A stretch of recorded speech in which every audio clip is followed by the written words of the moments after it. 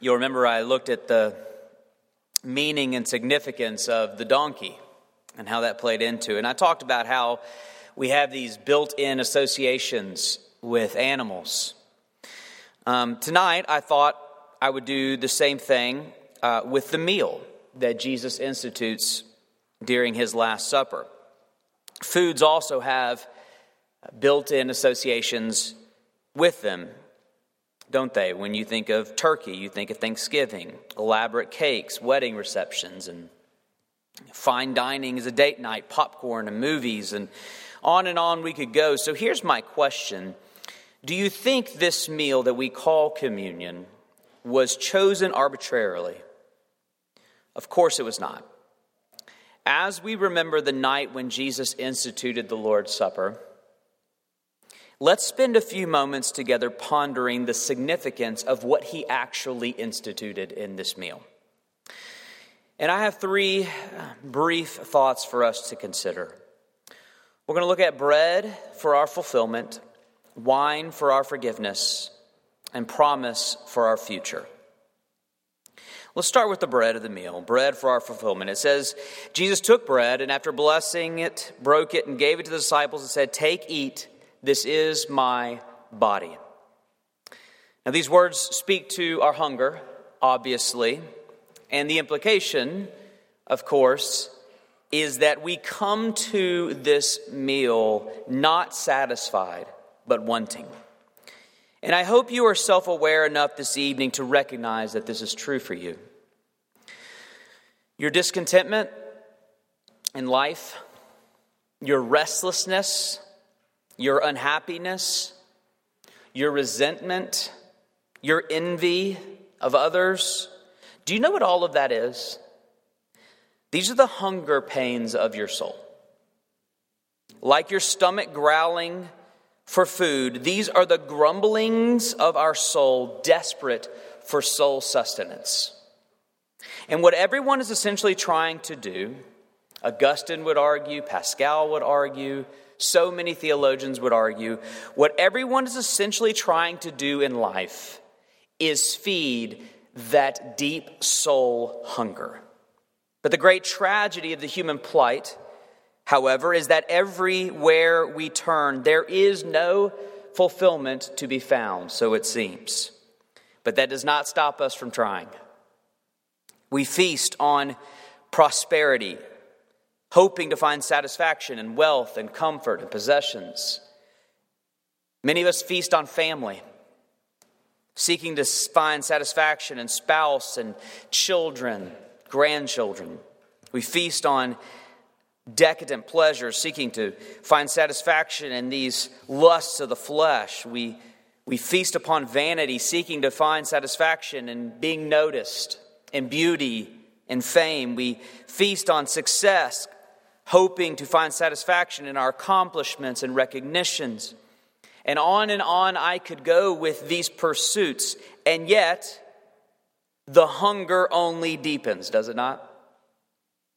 These vain quests are junk food to the soul. A brief moment of satisfaction, and then hungrier and sicker. Augustine says, all men seek satisfaction, even while we live so as to make satisfaction impossible. Why do we keep doing this to ourselves?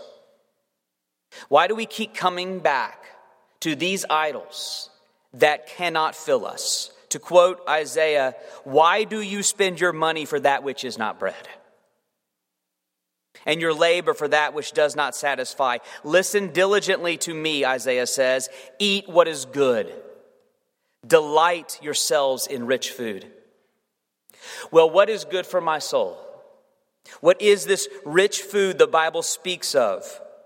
Jesus holds out the bread and says, "Take, eat, this is my body for you."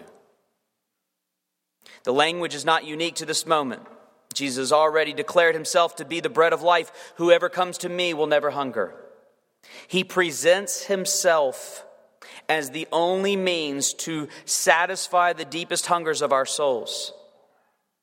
Not just our Savior, but our very sustenance. So as he holds out the bread that is himself, he is holding out to you the end of your exhausting and maddening search for satisfaction. He is saying to a weary, restless, ravenous crowd this evening, let me fill you. And so partaking of the bread in this meal is an act of repentance. It's saying, I give up. I can no longer bear the hunger pains of my soul. I am sick and tired of the emptiness offered in worldly counterfeit meals. I'm coming to you, Jesus, the bread of life. Would you fill me? And Jesus, every time we come to this meal, is there to say, yes, I will. He is bread for our fulfillment. Secondly, wine for our forgiveness. There's another fundamental need that every single person here has, not just to be filled, but to be forgiven. And Jesus is offering that at dinner as well. He holds up the cup of wine, and he says this in verse 28, this is my blood of the covenant, which is poured out for many for the forgiveness of sins. Now there's an assumption that he is making there, and speaking candidly, it's not a flattering one. If the promise is forgiveness of sins, then Jesus must think that you have sins that need to be forgiven. This table is set for sinners and sinners alone. Now, everyone is a sinner, but not everyone is willing to own up to that. He said, this is my blood of the covenant, which is poured out for many for the forgiveness of sins. The implication is that not all will drink from the cup of his forgiveness. Why? Because some are righteous and don't need it, while other of us are sinners and do need it? No, that's nonsense. You know it. It's because some will admit it and others will not. The wine of this meal is only for those who will admit their sins and turn to Jesus for forgiveness. That is to say, in order to partake of this meal, you must admit that you have no business at this meal with Jesus. Please understand, we do this every week. We're going to do it tonight. But please understand, this meal is not designed to stroke your self-esteem. It does to us the opposite of what our world's advice to you is. It is here to call you a failure, not a success. It is here to declare you don't have what it takes. And quite frankly, many of us are just unwilling to accept that, unwilling to admit what this says about you. So many of us choose instead to defend, to blame, to cover, to deflect, to deny, to lie, to hide, but never, ever, ever tell the truth. The truth that yes, on a most fundamental level, I am a sinner in need of forgiveness. But to those who are willing to tell the truth about themselves, we find something astounding at this table. He pours us wine. The universal sign of celebration and gladness and warmth and welcome. Psalm 104, bless the Lord who gives wine to gladden the hearts of men. Instead of condemnation that we deserve, Jesus is here to pour us a glass of wine, inviting us to drink deeply of the intoxicating good news that he forgives sins. But as you know, this wine comes at a cost. He offers it free to us. No doubt, you don't have to pay to come to this meal. It is free. But it is the most expensive wine ever offered because it is purchased by the blood of Jesus. Again, he says, this of the wine, this is my blood of the covenant, which is poured out for many for the forgiveness of sins. This wine demands his blood. When he offers us this blessed cup of forgiveness, he is conceding to the dreaded cup of indignation. The Bible uses imagery of wine in two ways. Usually, it is spoken of as a sign of God's blessing. But there are instances of it used as a sign of God's wrath. That's where we get the term, the grapes of wrath. These passages of Scripture that speak of this dreadful cup of vile, toxic, poisonous wine that the enemies of God will be forced to drink, and they will stagger and they will fall. And so after Jesus offers the cup of forgiveness, he exits to Gethsemane's garden, falls to the ground, and with agony that sweats blood pleads, "Let this cup pass from me." That cup, sinner, is the cup you deserve, and I deserve. But instead, we are given the wine of salvation, and Jesus is left to drink the wine of God's damnation. I want to read a passage from Donald MacLeod's book on the person of Christ, where he describes this moment in Gethsemane. MacLeod says this: "What Christ saw in Gethsemane was God with his sword raised. The sight was unbearable. In a few short hours he would stand before that same God, answering for the sin of the world. Indeed, identified with the sin of the world. No one has ever feared death so much as this man. Death would be for him the full wages of sin. Death unmodified and unmitigated. Death as involving all that sin deserved. He alone would face it without a covering, as a holocaust, totally exposed to God's abhorrence of sin." Brothers and sisters, never forget the price of that tiny plastic cup you sip from this evening and every Sunday. He told us, "Do this in remembrance of me." It's on the front of the table. "Do this in remembrance of me." So let us never forget. Remember your Savior in the garden pleading. Remember your Savior on the scaffold screaming. Remember your Savior on the cross bleeding. Remember your Savior weeping. Remember your Savior suffocating. And remember your Savior succumbing, not merely to death, but to wrath. Remember, as often as you drink it, the cost of this wine. Bread for our fulfillment, wine for our forgiveness. Finally, there is a promise for our future. The thing about the sacrament is that it's not very filling. It's powerful, but I wouldn't call it much of a banquet. But maybe there's a reason for that. Maybe it is meant to leave us wanting for more. Maybe it's not the feast. Maybe it's the appetizer. A foretaste of the fullness designed to whet our appetite for the eschaton. I believe that is its purpose. Jesus says this in verse 29, "I tell you, I will not drink again of this fruit of the vine until that day when I drink it new with you in my Father's kingdom." And so in this way, there is an actual built-in frustration to communion, a frustration to the sacraments. What's frustrating about communion is that it's not full communion. Oh, he is here by his Spirit, and we rejoice in that, but this is not the fullness we long for. We are thankful for this bread that represents the fullness of life that Jesus promises, but what we really want is the actual fullness of life, full forevermore.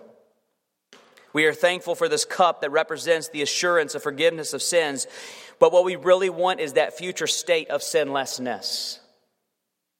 We are thankful for the mysterious sense of Christ's presence in the meal, but what we really want is the actual presence of Christ. I don't want a piece of bread. I don't want a sip of wine.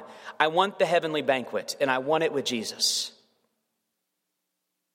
I want actual communion, as in the actual presence at the table, where we raise our glasses and toast to the end of sin and Satan, where we feast and laugh and cry and tell stories of grace. So thank you, God, for the sacrament of communion, but hasten the day of literal communion. Well, the meal ends with that very promise. I tell you, I will not drink again of the fruit of the vine until that day when I drink it new with you in my Father's kingdom. In those words, Jesus means to awaken your hearts and lift your expectations of what is to surely come. We will have our feast, and we will have our Jesus. I will not drink again of the fruit of the vine until I drink it new with you in my Father's kingdom. Do you know what he is saying there? Jesus is fasting until he can feast with you. Now, please listen to me. Jesus will have his feast. He will not be denied the reward of his suffering. He will have his feast. But he will not begin until you are there to celebrate with him. So trust me, he's going to get you there. You will see this day because Jesus has declared this day is incomplete without you. Do you know how amazing that is? When Jesus says, in my Father's kingdom, he is speaking of the consummation of all redemption. And the promise he gives his disciples and us is that consummation, that newness in the Father's kingdom is contingent in part upon your arrival. That is to say, the fullness of God's kingdom is not full without you. He looks at you, traumatized by this world, weak and wounded by the fall, besieged by doubts, filled with regrets, barely hanging on, faltering, failing, sinning. He looks at you in all your mess and says, that one, I want that one at my party. And my party doesn't start until that one gets here. Which means all of heaven is waiting for you. Your seat is reserved, and no food will be served, and no wine will be poured until you are with him at that table. Believe me, he's going to get you there. That feast is your future. Now, until that feast, let us keep the feast. I know your souls are hungry for the sacrament. I will not keep you any longer. Let me pray and ask God to bless our meal. And so, Jesus, would you lift our eyes